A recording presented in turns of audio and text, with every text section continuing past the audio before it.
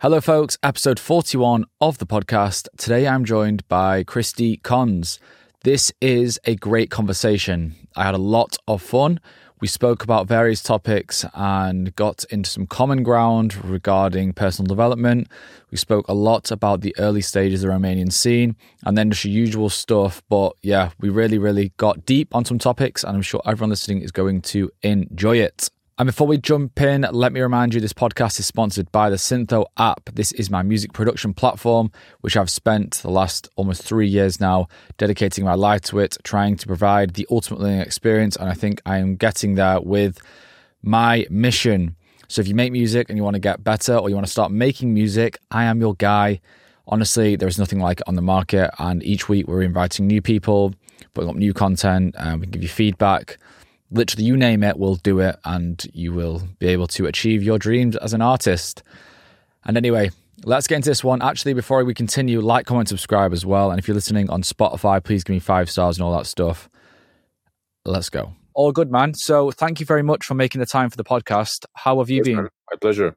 All good. Yeah. Started a new year with fresh power, working on different projects. You know how it goes. So what's different this year for you? I don't know. I think I'm gonna focus more on diversifying my spectrum of creativity. Maybe exploring different genres. I mean, I've always tried to explore different genres, but I'll probably be a little bit more serious about it this year.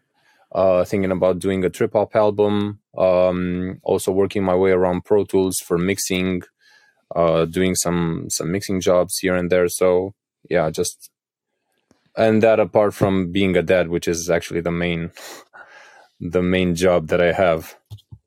That's the main project now then? That's the main project, yeah. Yeah, I since speaking to you, I noticed you're spending a lot of time in the studio. And has that always been the case, or is it now more than ever you're really dialing in on the studio I think stuff? Yeah, well, I have, but I think I wasn't fully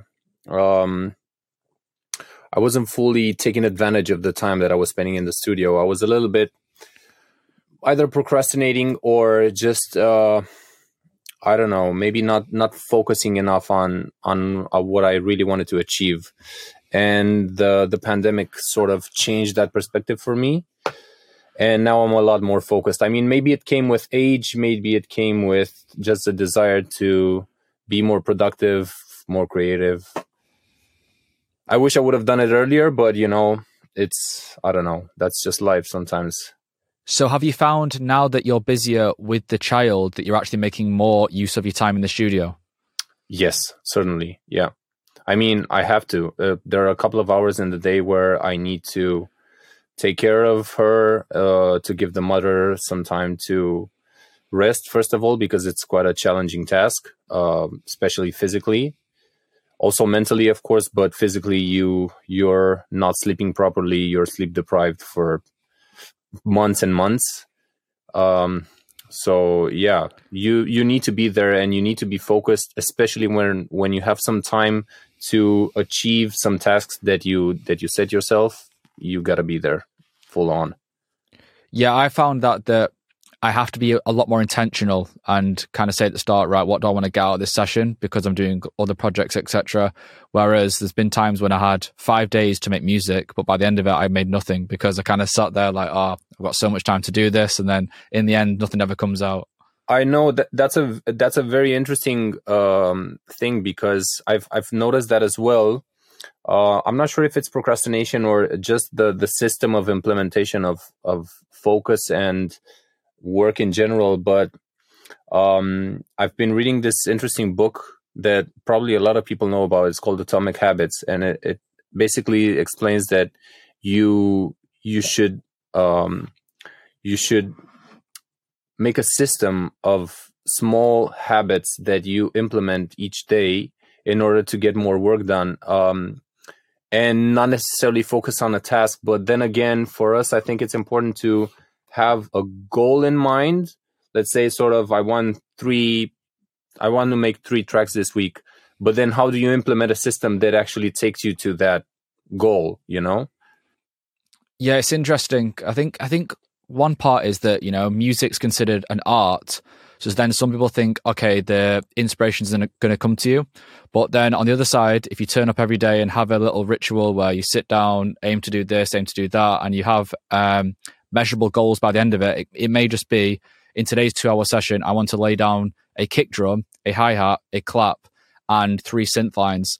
And I even found when I've taught people, I'm like, okay, instead of thinking, okay, I want to make an absolute banger today, just write 5 different channels inside your project. So just focus on one bass, one pad, one lead, and then maybe 5 drum sounds. And then you actually got a track. However, I think sometimes you can think of it as the whole big thing instead of, you know, breaking it down into incremental steps. Of course. Yeah, I totally agree. The thing is, in my system, I mean, in my workflow now, I'm trying to get some things going quite fast. And I think that's a very important thing, to not necessarily think, just kind of work on instinct.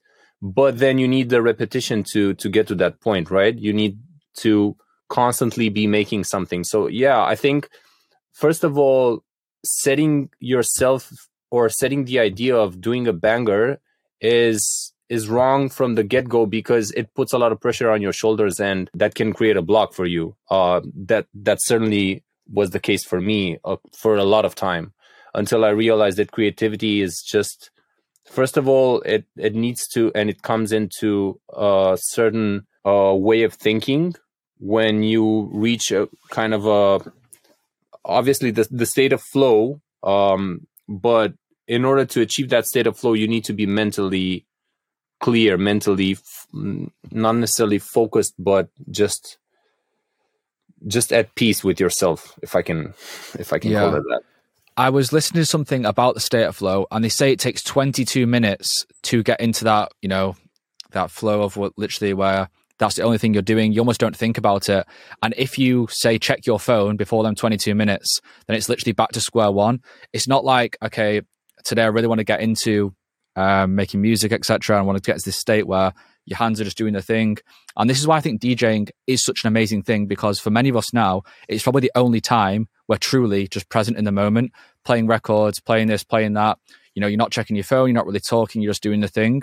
And obviously when you're making music, someone may talk to you, like, I don't know, your wife, your kid, or you check the phone. And then when you snap out of it, trying to get back into that flow is really, really hard. And it's complicated. Yeah, that's true. Well, I mean, first of all, this concept of getting into a state of flow is uncalculable. I mean, maybe scientifically first, for a certain percentage of people, it takes 22 minutes. But of course, that varies from person to person. And if you just try to think about it, then I think it creates a handicap for you from the get-go. So you shouldn't think about it. You should just do it.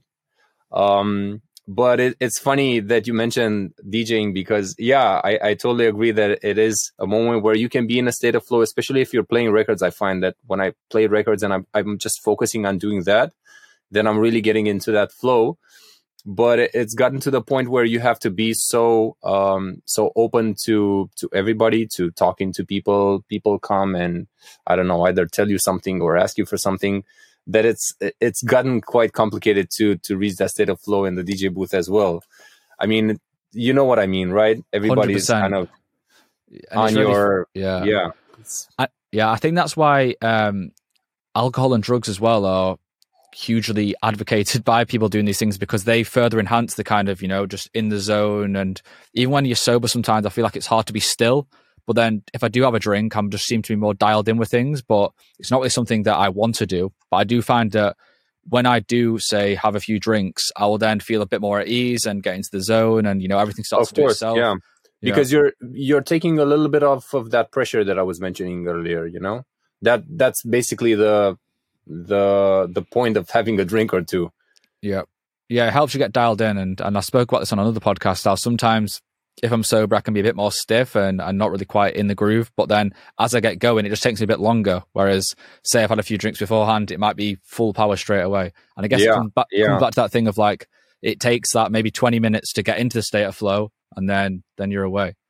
That's why I think it's important to get to the venue around an hour or so before your show, just to be able to ease yourself into the groove of the party. It happened to me last year in May. From certain circumstances, I was only able to get to Sunwaves, the May Sunwaves. I was only able to get to the tent like 20 minutes before my set. And by the time I said hello to everybody, I had to start playing. And like 30 minutes into my set, I was thinking like, holy crap, I'm playing. And, and I couldn't properly get into the mood of playing. So it took me another hour. And then I said to myself, look, I have to get there at least 1 hour before, just to kind of get myself into the mental state of playing and kind of get the energy out of everybody so that I can align myself to the same vibe. Yeah, I quite like it when sometimes some things don't quite go right, but then because of that, you then realize how you can implement things in the future to maximize it. Of course, yeah. It's a normal process of learning. Yeah, so you mentioned Sunwaves there. Why don't we take it right back to the start of your music production career? Because I know Sunwaves has been a huge part of the whole growth of Artists Romania. How did you first get exposed to this minimalist genre of music? It was in my hometown of Craiova. So I'm from the southwest of Romania, 3 hours drive away from Bucharest. There was this club, one of the oldest actually in Romania, called Krypton Club, where Radu was a monthly resident. Raresh was constantly playing there. And I was going out before the minimal movement became a thing. Everybody was playing progressive tech house. So we had guests like Dave Simmons and Danny Howells and that sort of guests. Moshik sometimes was very big and progressive. But I think their shift was back in 2004 or 5. Probably 2005. I recall the first party where Radu was playing minimal, and it basically changed his whole style of playing, obviously, from the structure of the tracks. They were actually, the minimal back then was very, very minimal. So I recall some Andre Kramel or Dominic Olberg or We Know Me Brothers tracks that were like quite minimal. And due to his mixing skills, it was very impressive because he would play 3 tracks, 2 tracks. He would play 2 records and then 2 CDJs. So it was quite, you could see that it was quite creative in the DJing sense. So how do you think this happened? Because it seems crazy that so many artists have come out of one country with such a minimal sound. Do you think it was just a natural progression of the long parties, etc., or do you think there's other things involved? Yeah, probably that was one of the reasons. The other one was that at the beginning, at the genesis of this minimal movement, were a series of parties with obviously the RPR crew, Ricardo, Zip, who was also playing quite minimal at that time, if I recall correctly. Richie Horton was also very big back then, and he was also a minimal DJ, sort of, not necessarily in the sense that he was playing minimal house. He was kind of playing a little bit differently, but that was one of the reasons. The other reason was that we were quite a close group and influencing each other, which is cool. Probably that's why. Now I'm just thinking about, because in my recent thoughts have been on the influences that we have from the music we listen to, from our friends' entourage and so forth. And I'm quite impressed with the amount of quality music that's came out of the UK. But I love the fact that you have so many different subgenres that were created there, and so many different groups that have shared information between them. I would have loved to have a little bit more of that diversity in Romania. That wasn't the case. And I think we're just getting to that point now, but it's been 15 years. You guys were 25 years probably ahead of us in that sense, That's interesting. So what was the thought process then from listening to Radu, for example, to then making your own music?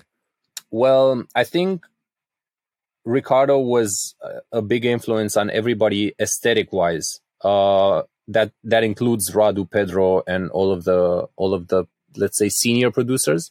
So the first generation of guys that have been making music, and that aesthetic just kind of went on from one generation to another. Also because we didn't have access or finances to buy a lot of equipment, we were kind of just making digital music or into the box music.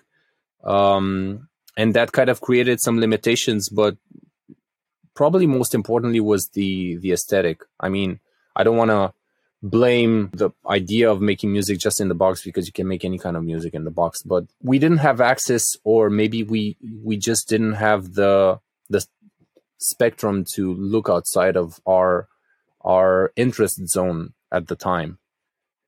So how did you start making music then? Was it all self-taught, or did you say, right, I'm going to go and study? Or I was kind of trying to make music ever since I was in high school. I had downloaded Cubase and Reason with a friend of mine, Claudio, who actually does the artwork for my label. And we had some sessions, but I wouldn't properly call them sessions. They were just failed experiments, more so. But afterwards, in 2007 or 8, I decided I would really like to get into producing. I love the idea of creating music on my own, because up until that point, I was just playing an instrument. So I was just interpreting somebody else's creations, which is actually another topic of conversation, an interesting one. But I just got a computer. My dad helped me get a computer. I slowly started to learn some things on my own, but it was back then when I first met Vlad over MySpace, and he was way more advanced, and I think he was one of the people who taught me a lot of the basic things that got me going into production. And was Vlad based near you as well, location-wise? Did he live near you? Well, he does now, but back then he was in Norway. Okay. So did the collaboration start quite early on with him? So we met in 2007. I think it was early year 2007, so January or February. And I recall inviting him to play a party with me and another friend of mine, Razvan. We were kind of playing together at the time at some smaller parties in Bucharest. We invited him to join us. And then we created this sort of band. It wasn't necessarily a band. It was just like a group called Funknut.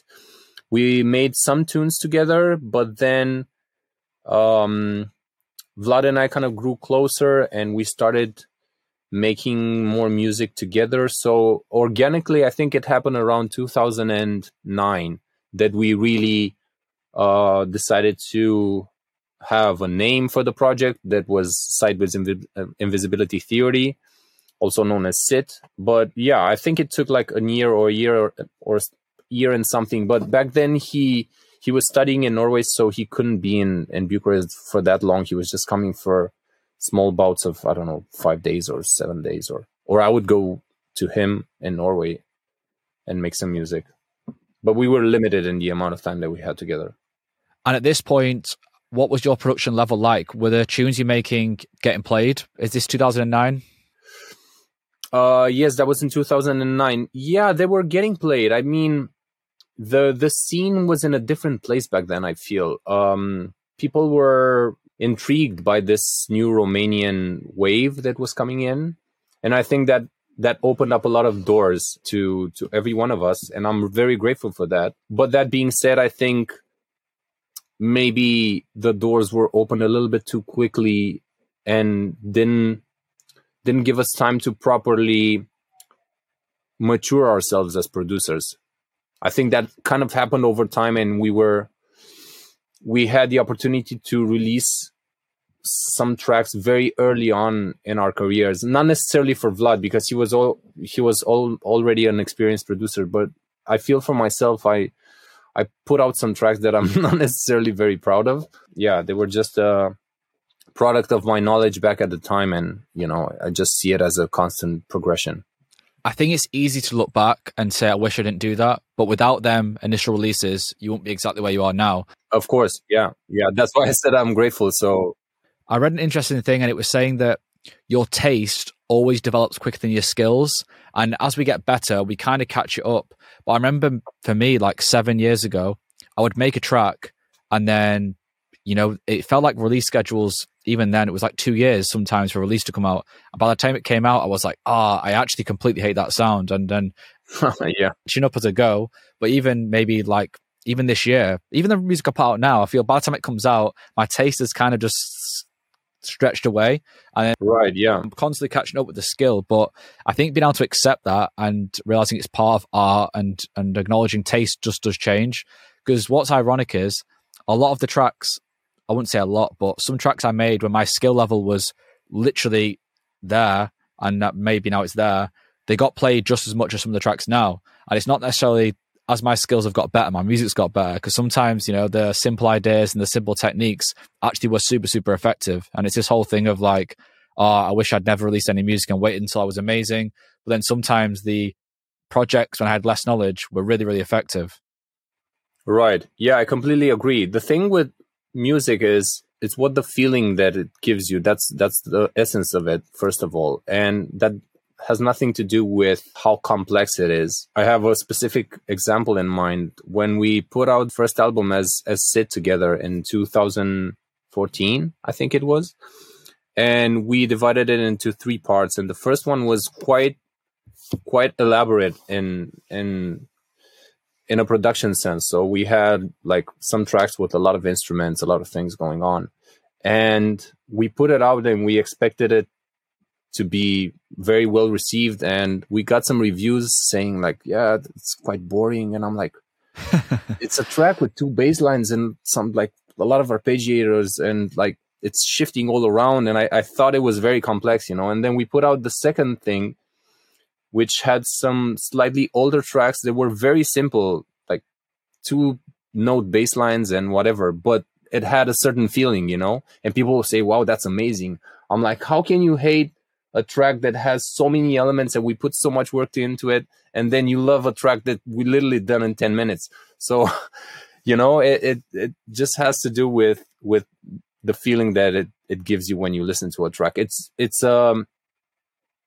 takes shape as anything in nature. I see it as a flower. It doesn't have to be it doesn't have to be something very sophisticated. It just has to give you that feeling when you look at it, when you listen to it. Yeah, I was listening to a podcast from Rick Rubin, the famous sound engineer who's worked with loads of pop stars. And he was saying that time spent on something does not equate to it being better.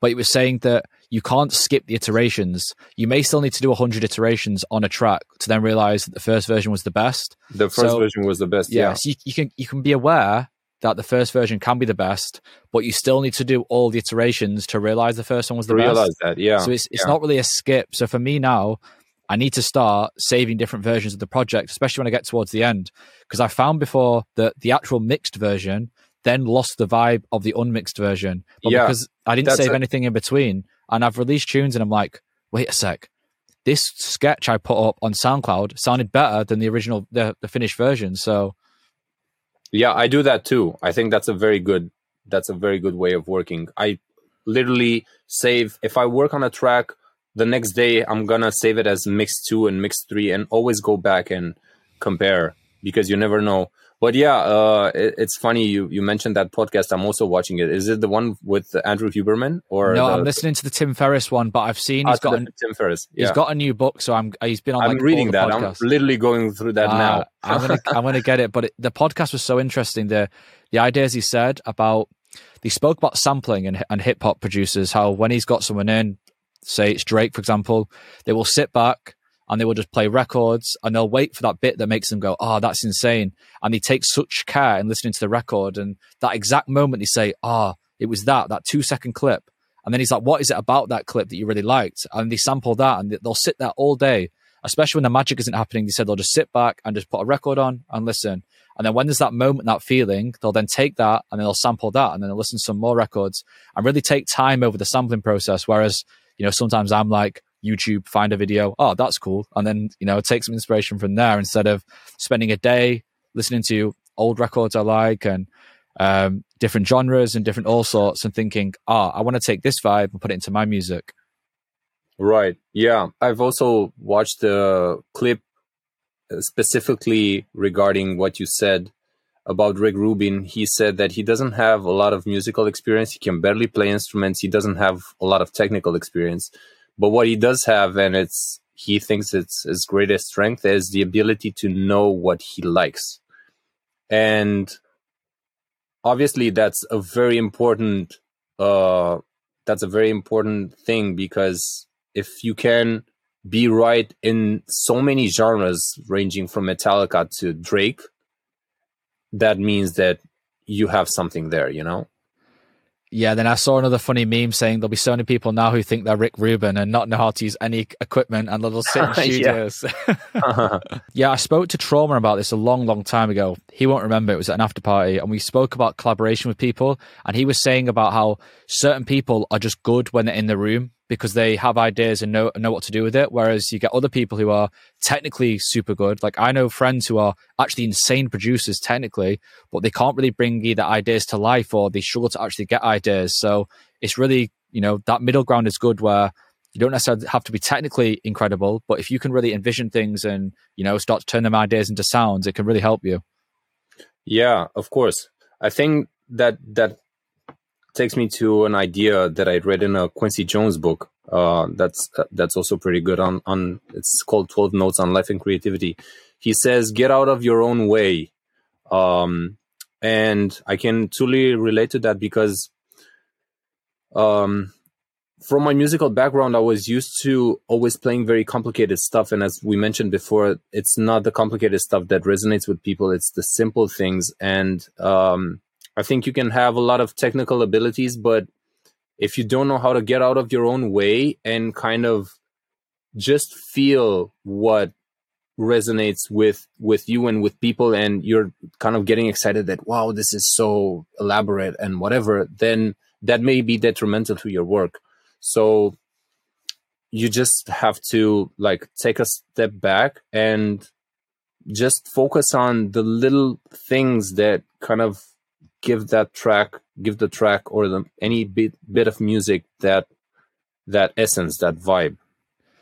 Interestingly, I've always wondered, so you're from a musical background, and I would say house music in general is quite simple. And sometimes I think okay, actual musicians must look at house music and think, that's super, super basic.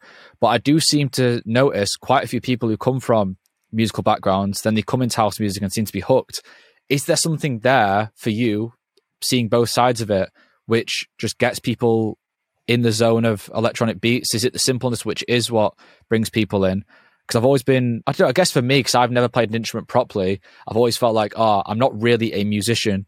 But then you get people who have done, super advanced piano or classical, etc. But then they're coming to house music and I'm like, this is so simple. Why would you come this way when you're all over there?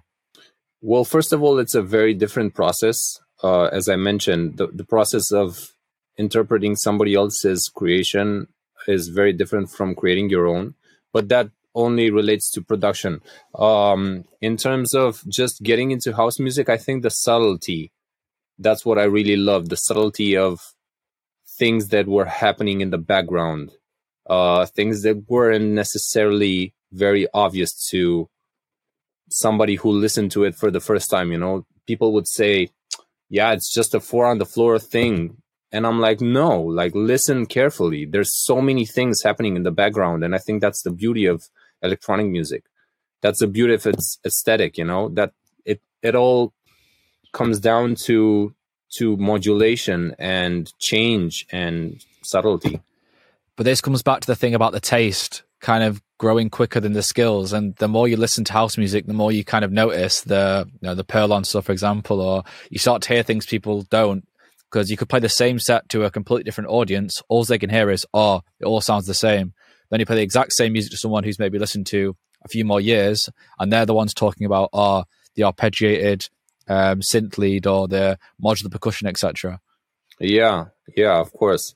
I mean, when it comes to minimal music, I find that choosing your elements properly is maybe one of the most important things. During the pandemic, I've quite developed a taste for IDM and gone through all of the Reflex, Loop Vibert, Squarepusher discographies, and like really got hooked into some of that sound. And when I listen to it, I'm like, how the whatever these guys do these things, you know?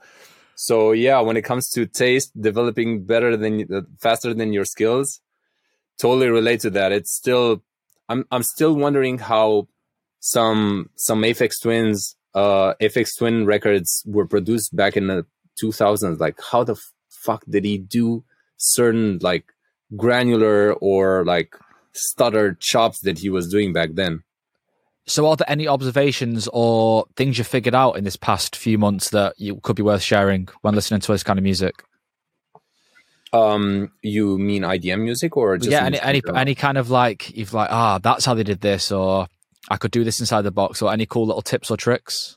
There's a lot of potential in using the sampler in live. I've seen an interesting tutorial with Ski Mask, if you know Ski Mask. No, I've not heard of him. From Alien Tape. He's this German producer, does all sorts of music from ambiental to drum and bass. Very, very talented guy. Definitely look him up. And he basically takes Amon breaks and puts them into a sampler, then duplicates the files, and then he would split them up with the velocity function. If you basically select all of the clips that you put one on top of the other and then distribute ranges equally, and then he would just kind of chop the breaks up in that way, and then would make a group out of them and put different effects on the groups, sort of like a amplifier or then a beat repeat, and according to the velocity that they're playing, each clip is gonna play differently and it's gonna have different effect on it. So that's just one of the things that I've recently got into. I haven't fully got to the potential of the technique, but it's something worth checking out, especially if you're into like drum and bass and the IDM sort of production thing.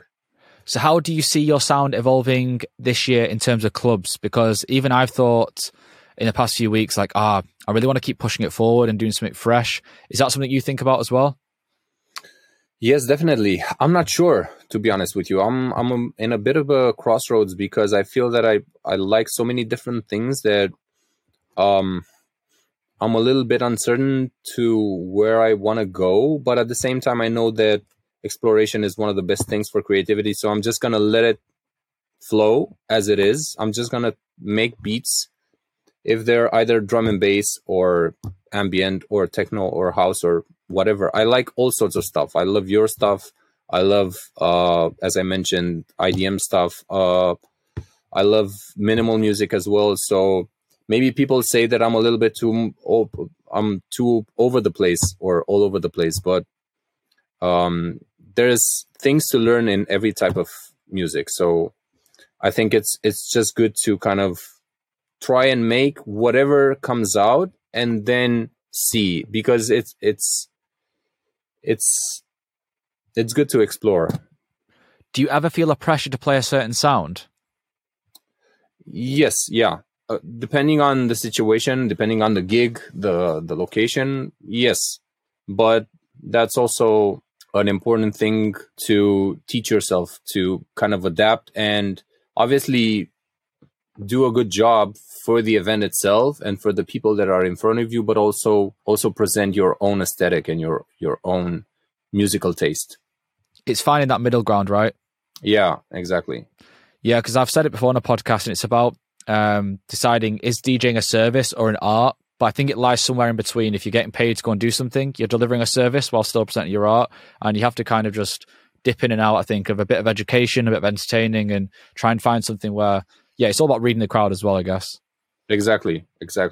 And I think it's not that hard, but if you can get the crowd's interest in the first, let's say, 2 hours of your set, and then you have another hour where they fully trust you, because it's also a matter of trust. Then you can kind of expose your own aesthetic, and they would maybe be more willing to understand.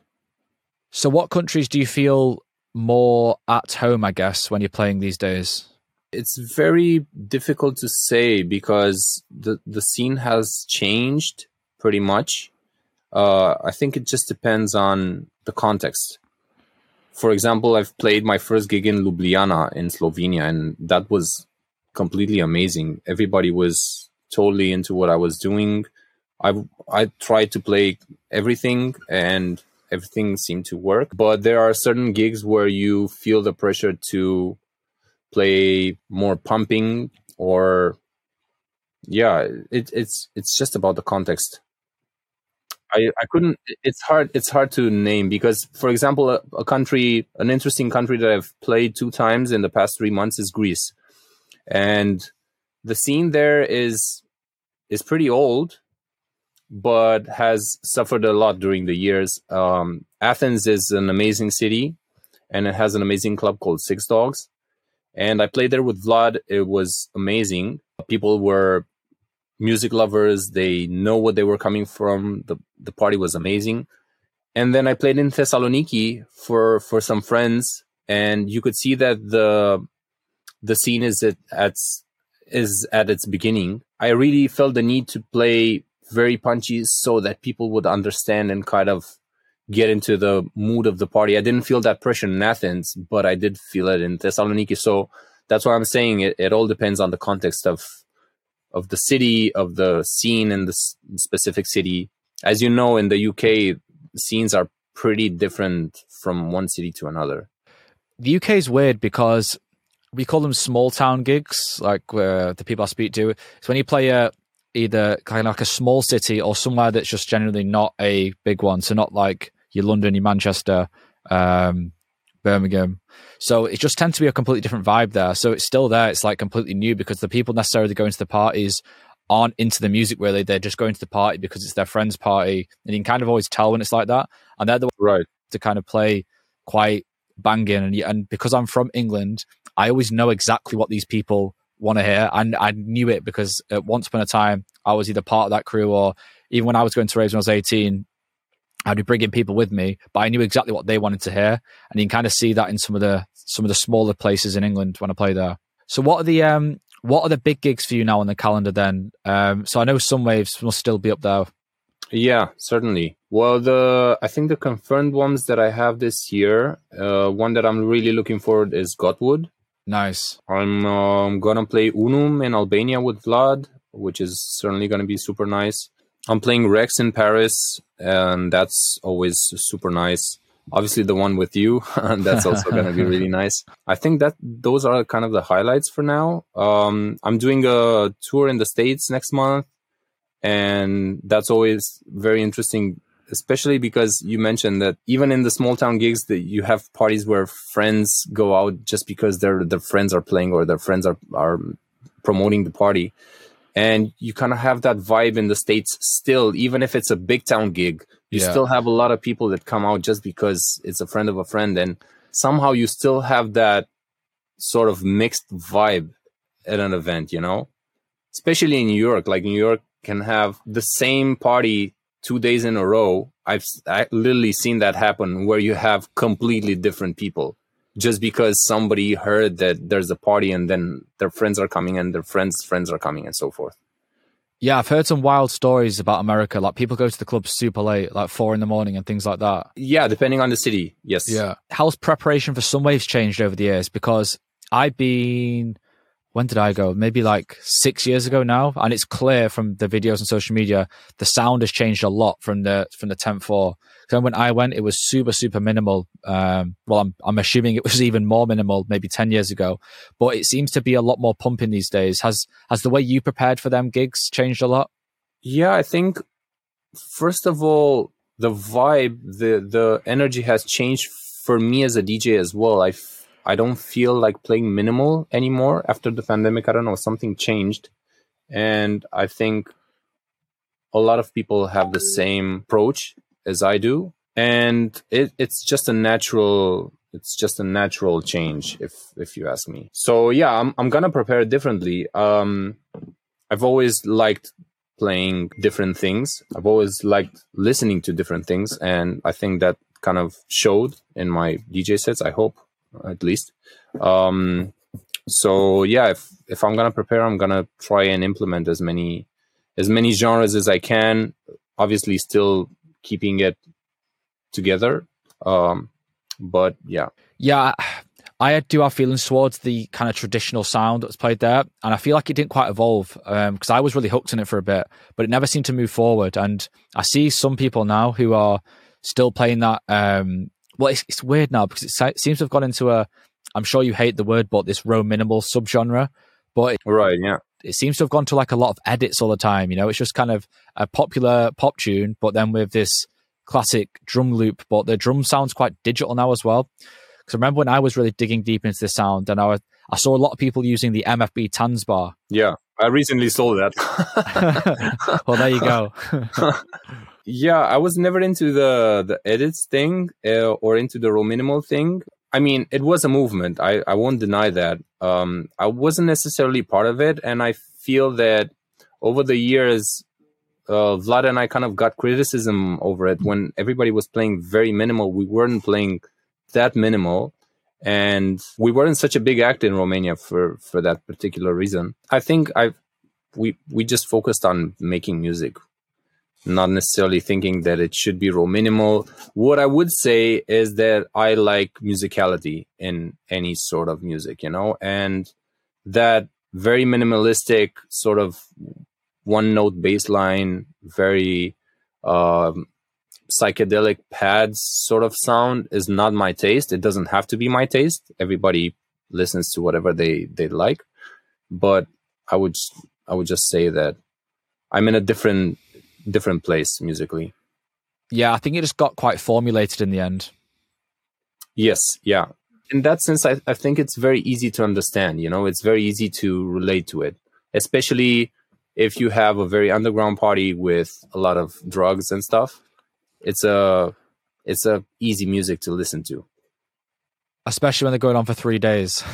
Especially when it's going on for 3 days. Yeah, exactly. To come back to the early stories of your introduction to electronic music, when was the actual first international gig for you? My first one was in Berlin, 2010, and it was through the Romanian Cultural Institute. So I had done an experimental CD EP for this community, for this nonprofit organization, like Minimal Community in Romania back then.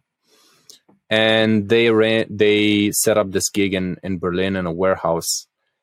It was quite funny, and now I know the area very well. It's close to Warschauer Straße. The street is called Revalerstraße, and it's filled with like all sorts of clubs and warehouses. Obviously, it was a bad party. It was like 20 people there, but we were very excited to be in Berlin.